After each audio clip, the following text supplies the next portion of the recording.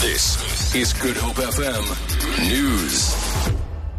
Good afternoon. Shopping malls in South Africa have upgraded security after the US government warned jihadists may be planning terror attacks at upmarket shopping areas in the Johannesburg and Cape Town over Ramadan.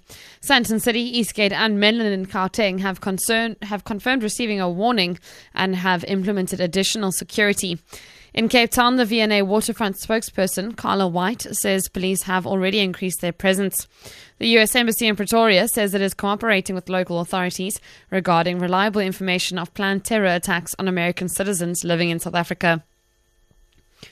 Western Cape IEC Chief Courtney Sampson has cautioned political parties against violating the Electoral Code of Conduct. He has addressed representatives of various political parties taking part in the August local government election in Cape Town.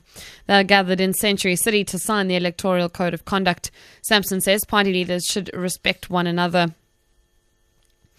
Cape Town police are searching for an unknown gunman who claimed the life of a 26-year-old man and injured a second person in Atlantis at the weekend.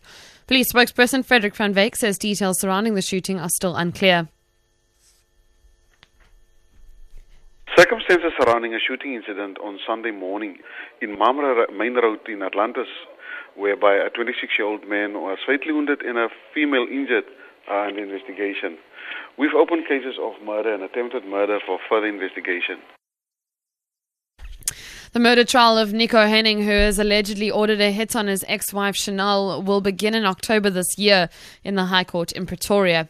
Henning has briefly appeared in court for his bail conditions to be amended. The accused may not be within a kilometre of any international border.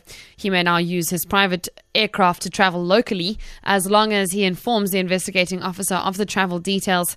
Henning was released on 10 million rand bail after he allegedly paid men to kill his wife Chanel in October 2011. 4 men have already been sentenced to between 18 years and life in prison for killing Chanel Henning. In news on the continent, a high court in Kenya has ruled today's demonstrations by the country's opposition are legal. In a snap ruling, the court ordered police to provide security for protesters who are calling for the disbandment of the Electoral Commission. Police had earlier warned that they would deal ruthlessly with demonstrators. The opposition says the commission, as presently constituted, cannot be trusted to run a free and fair election next year. Here's an opposition senator, James Orengo, reacting to the court ruling.